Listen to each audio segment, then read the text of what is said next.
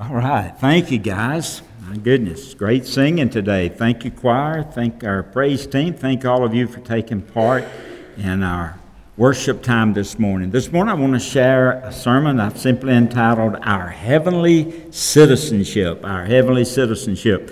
If you would go ahead and look to Philippians chapter 3. There in the New Testament, Philippians chapter 3, we want to look at verses 20 and 21. Philippians 3, chapter 3, verses 20 and 21. Going to be sharing about our heavenly citizenship. If you'd be so kind when you find that, just go ahead and stand out of reverence and respect to God's infallible, inerrant, inspired word. And so we'll let Him speak to us through His Holy Spirit as we look at these two verses, our heavenly citizenship. Philippians 3, verse 20. For our citizenship is in heaven, from which we also eagerly wait for the Savior, the Lord Jesus Christ, who will transform our lowly bodies that it may be conformed to His glorious body, according to the working by which He is able even to subdue all things to Himself. Heavenly Father, thank you for an opportunity to have worshiped you this morning through hymns and praise songs, special music. And Father, I thank you for an opportunity now we have to have you to speak to our hearts through your word. Allow your Holy Spirit to be our teacher and our guide. Give me the words to say, the right spirit to say them in, and may you receive honor and glory and praise today. In Jesus' name, amen. Thank you. Please be seated. Our heavenly citizenship from Philippians 3, 20 through 21. Have you ever thought about the fact that Christians in these United States have a dual citizenship? Dual citizenship.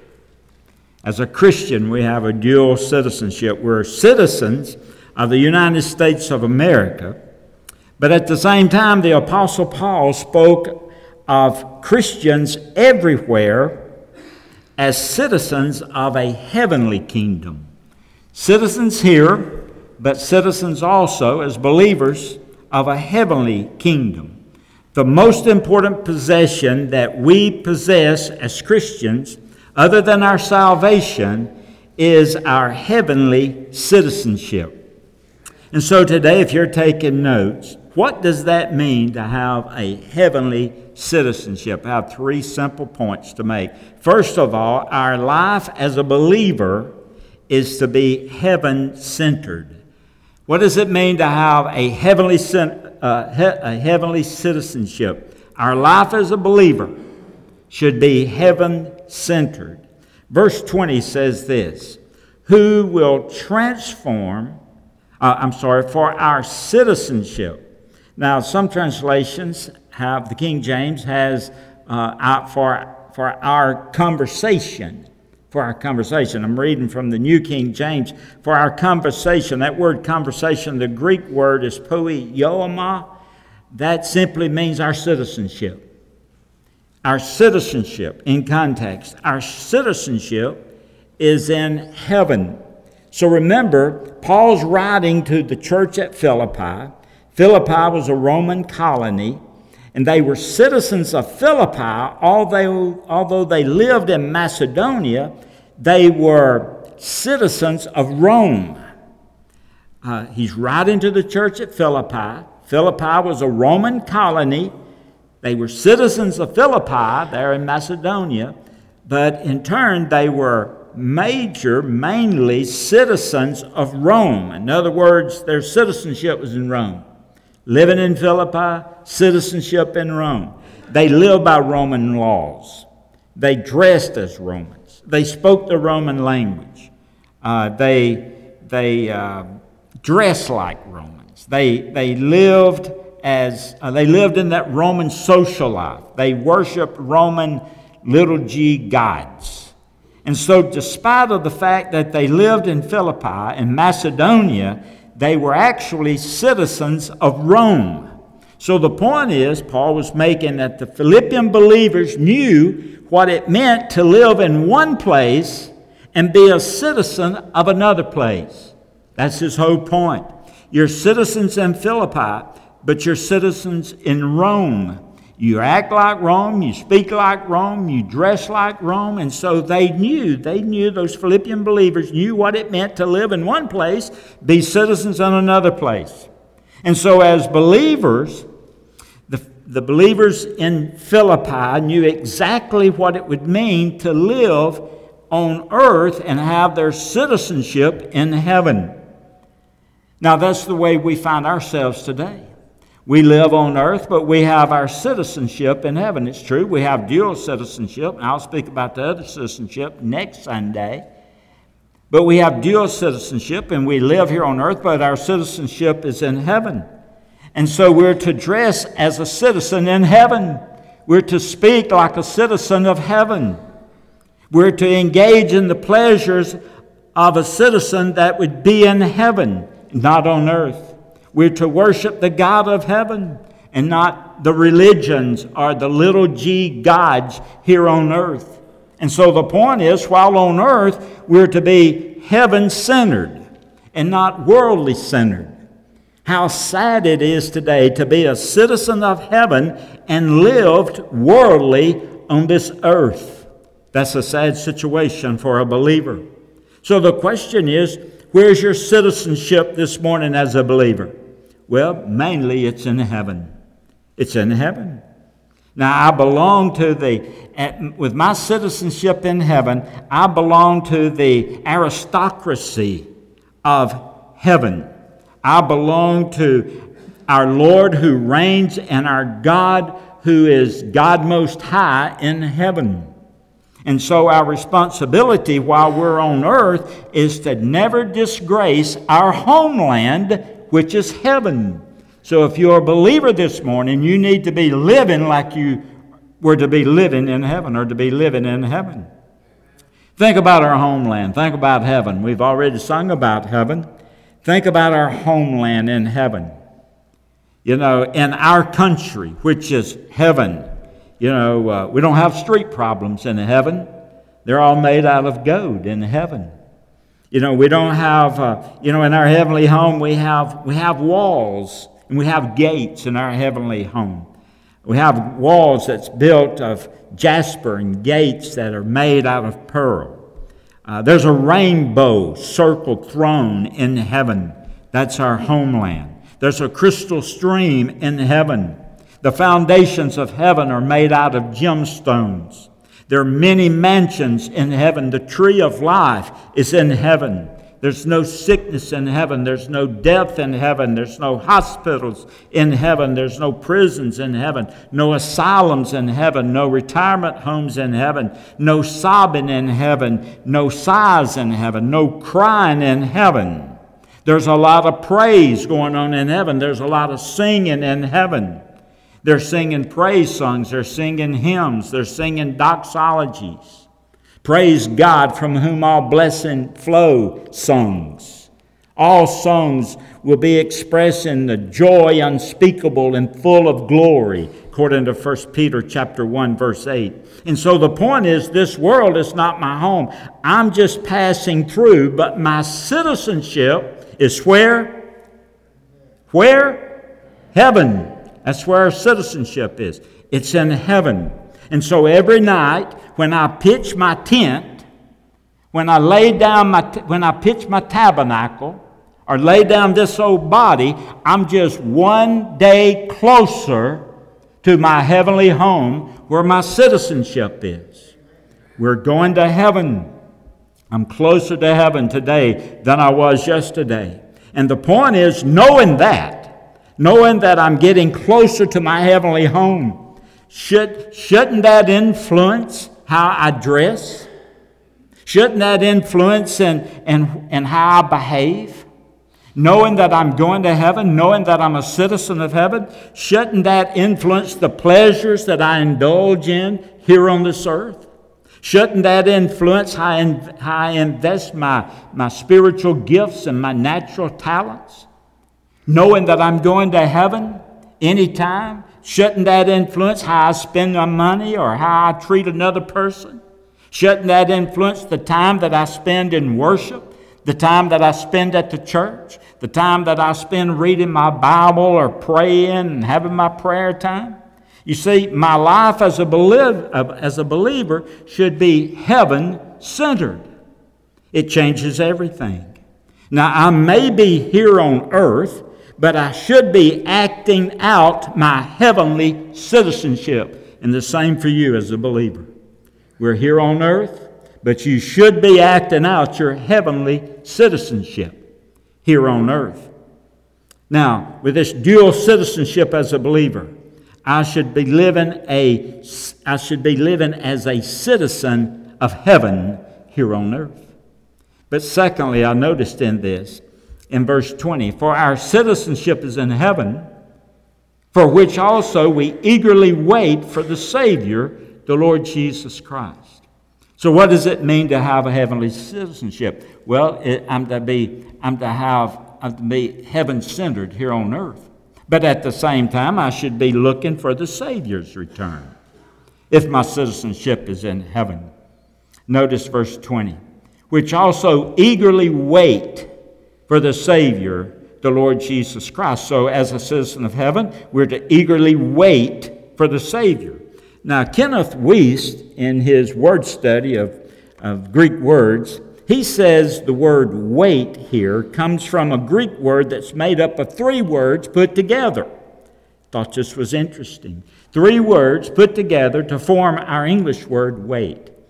And you have the Greek word for receive. Receive speaks of welcoming a guest. You get things ready for a guest. You know, when company comes to your house, what do? You need to pick up your room in there. Help me get the living room straightened up before they get here. You get ready for your guest. You get your home ready for your guest. You get yourself ready for the guest. So wait means to get things ready for the coming of the Savior. The word wait there also has the meaning of off, O-F-F. The English word. It means to withdraw your attention from everything else. Get your mind off of everything else that would interrupt you from thinking about your guest coming, which is our Savior. Think about Him coming. The third word means the word is out, our English word for out. The ideal of waiting means out, literally to stretch your neck out. Did your parents ever tell you when someone pull up out front, don't look out the window, don't look out those blinds, they'll be in here in a moment. I guess I'm the only one. And have you ever had a hard time? I remember we were in Romania one year, and Kyle was there, and there was this tall fence. And on the other side, there was a pounding going on the other side. I mean, hard pounded. And we could see through the crack just a little, and the guy was killing a hog. He was beating it with a club. And we couldn't see, but Kyle could. He was taller than everybody else. And I was standing on my tiptoes trying to look over that fence, to see what was going on. That's the same word for wait here, to stretch your neck out, to stand on your tiptoes. The Bible says all nature is standing on its tiptoes, looking and longing for the Savior to come. And he says, listen, we need to be waiting for the Savior there in verse 20. Notice what he says. He says, for our citizenship in heaven is in heaven, from which we also eagerly wait. We're wanting to receive Him, taking our mind off of everything else. It's off of everything else. And we're stretching our neck to the point that we think He could come any minute, any moment. That's the language here.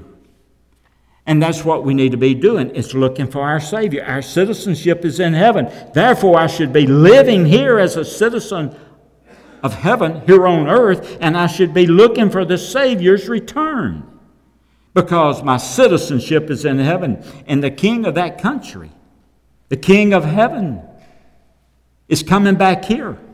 He's coming back here. The king of that country is coming back to earth. He came before. You remember that. He came before. Men mocked him. Men crucified him, nailed him to a cross. However, he arose from the grave. He ascended to his home on high. But before he left, he said these words, "Let not your heart be troubled. You believe in God, believe also in me. In my Father's house are many mansions. If it were not so, I would have told you, and I go to prepare a place for you. And if I go to prepare a place for you, I will come again and receive you, call you up, catch you away, rapture you, in Latin, raptura. I will receive you unto myself, that where I am, there you will be also." And so I'm praying, I'm hoping, and I'm praying that Jesus will come in our generation. Be honest with you, I don't want to die. I'd like for him to come before I die. I want to see Jesus come. But it won't matter. The only way you're going to go to heaven is if he comes for us, or we die and go to him. And so, but he's coming back. Never before have there been so many signs that are announcing his coming. You have the rebirth of the state of Israel. Eric and I were speaking about this morning. A lot of things going on in Israel right now that just foreshadows the coming of the Lord, the second coming. But before the Lord comes and sets his foot down on the Mount of Olives, we're going up to meet him in the air. Okay? So the rapture is not when he sets his foot down. The rapture is when he calls the church up to go with him to heaven. And then things break loose here on earth. And so you have the rebirth of Israel. You have the rise of Russia. You've been looking at the news and reading the paper about Russia. That sign's been fulfilled. You have the coming together of Europe. You have the discovery of nuclear power. I jotted down a few. You have the spread of atheism, the spread of humanism. You have a very permissive society. You have the widespread of illegal drugs. You have the toleration of pornography and perversion. You have the increase of cultism. You have famines and deadly diseases and the falling away from God and his church. You have earthquakes. You have terrorism. You have persecution. All of these and other signs should cause us to eagerly look, wait, be ready for the rapture, the catching away, the calling up of the church unto the Lord Jesus. We need to be ready for that. And the reason it could happen any moment. It can happen any moment. So as a citizen of heaven, I should be heaven-centered. I should be focused on the Savior's return. And let me give you one more. I should be focused on having a glorified body that I'll receive one day. Now think of that. Look, if you will, at verse 21. Who will transform, when the Lord comes back, who will transform our lowly body, that it may be conformed to his glorious body, according to the working by which he is able even to subdue all things to himself. You see, when Jesus came forth from the womb there in Bethlehem, he had a perfect body. It was perfect in that he was without sin, he was without disease, he was without deformity. His body was not deformed. He had his fingers, his toes, his feet. He had facial hair. He had facial expressions like you and I. He was complete man, but complete God. But when he was born, he had a perfect body. And this perfect body served as a vehicle in which he could experience life here on the earth. However, after he came forth from the tomb, after he was buried, crucified and buried, and he came forth from the tomb, he didn't have a perfect body. He had a glorified body. And there is a difference. Because he could appear at one place and suddenly he could disappear. He could walk through a wall. He could suddenly appear on the beachside or the seashore and have breakfast with his disciples and suddenly disappear again. He had this glorified body. He was unhindered by space and matter and time.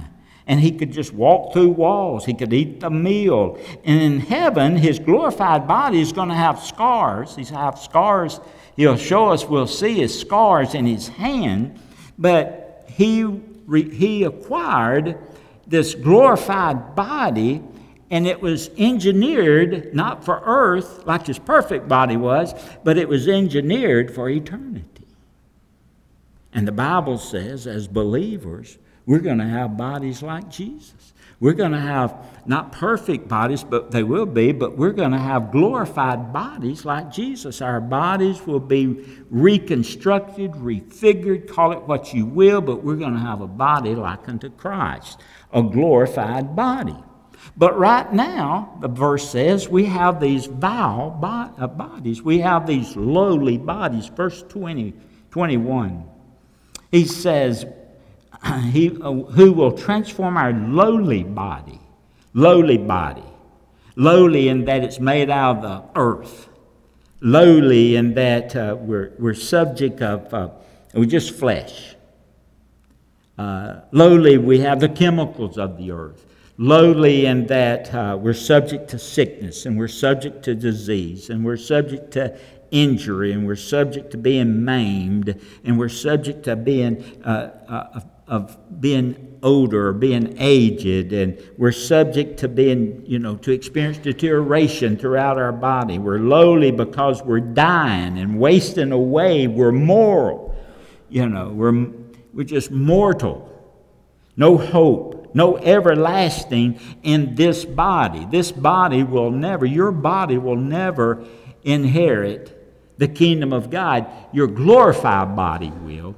But this flesh and blood we have now can't enter the kingdom of heaven. The Bible tells us that there's no hope of everlasting, just a few years here on this earth in this body.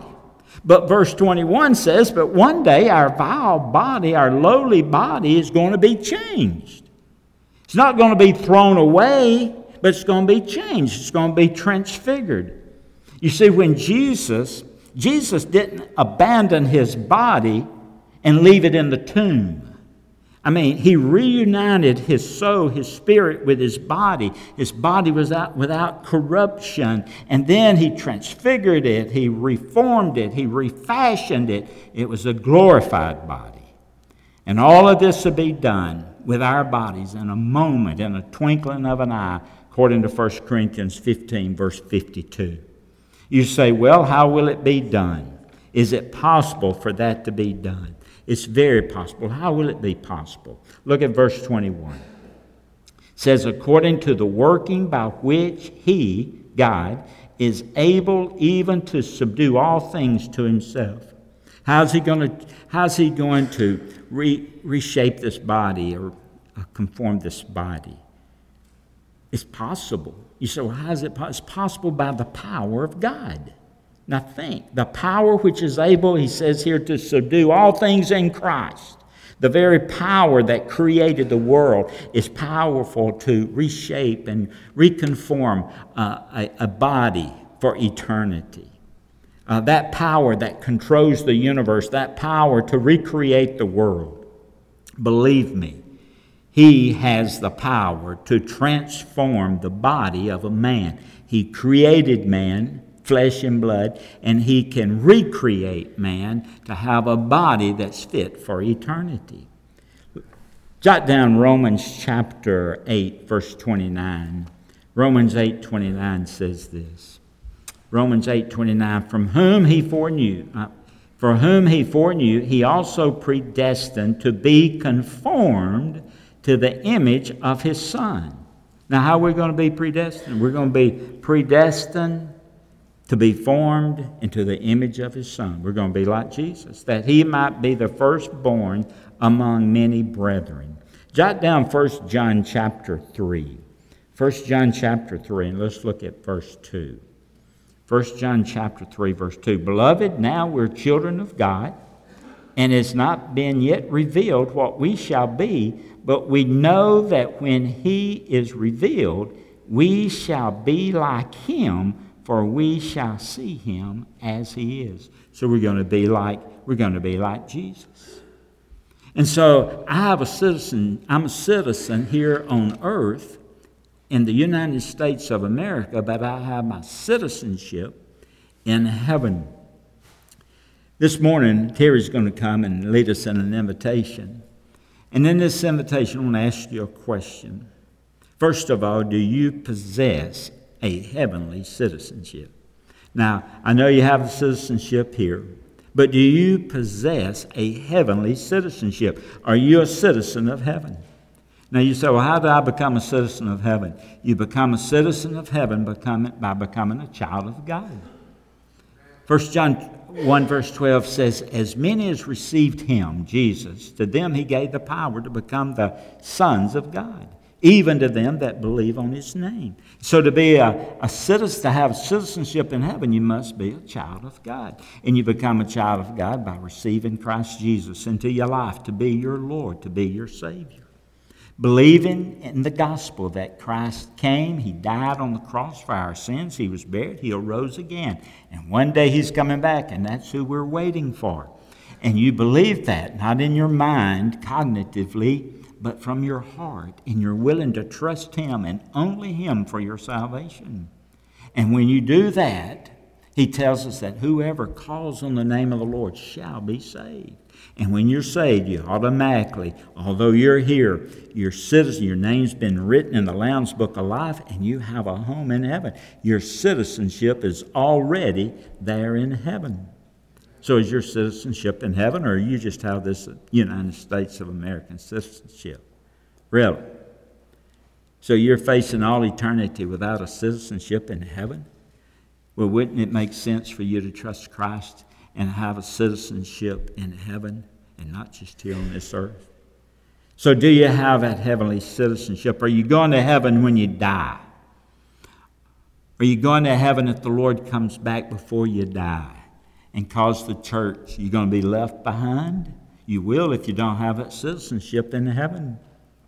And so the invitation this morning, first of all, is for you to come and receive Christ, where you'll have that citizenship in heaven. Let me ask you this question. Are you looking and waiting for the Savior? You know, one way you know for sure that you're saved is you're looking for Jesus to come back. Does it ever cross your mind? If you're looking for Jesus, then all of a sudden your whole life changes. Your desires change. Your want-tos change. You're living for him here on earth. You're concerned about what he wants you to do. You're living for him. So are you looking and waiting for the Savior?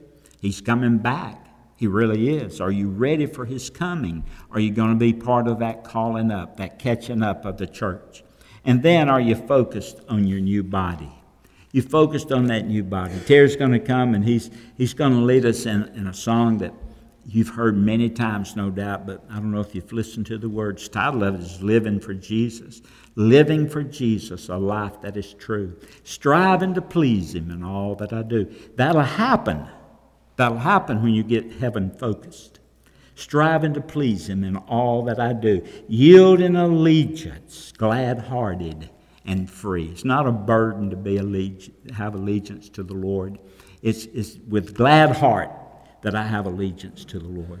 Living for Jesus, a life that's true. Striving to please him in all that I do. Yielding allegiance, glad-hearted and free. This is the pathway of blessings for me. If you want to have a blessed life, put Christ first in your life.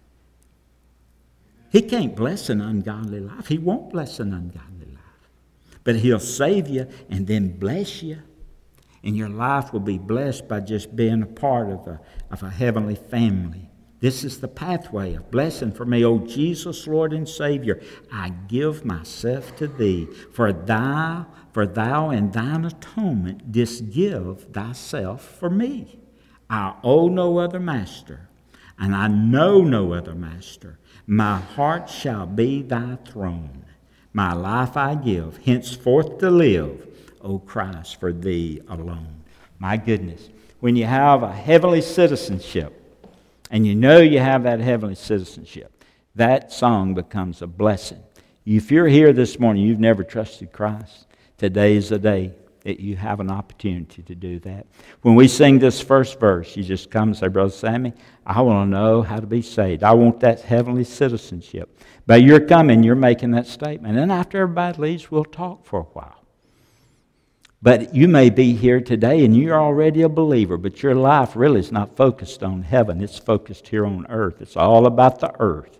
It's all about the earth. You're not thinking about dying. You're not thinking about going to your heavenly home. You're not thinking about sending anything up in advance. You need to get your priorities right here on earth and get prepared to go to that home in heaven. And so you need to may come and get things worked out between you and the Lord, and just spend some time in prayer. Rededication of life. Or you may come and unite with this church. Whatever God's leading you to do, you need to come today. Terry's going to lead us. Let's stand together, sing, living for Jesus. If you have that heavenly citizenship, you need to sing like you have it this morning. Singing's been beautiful. Stand up here and hearing everyone. Let's sing like we have that citizenship. Come on as we sing.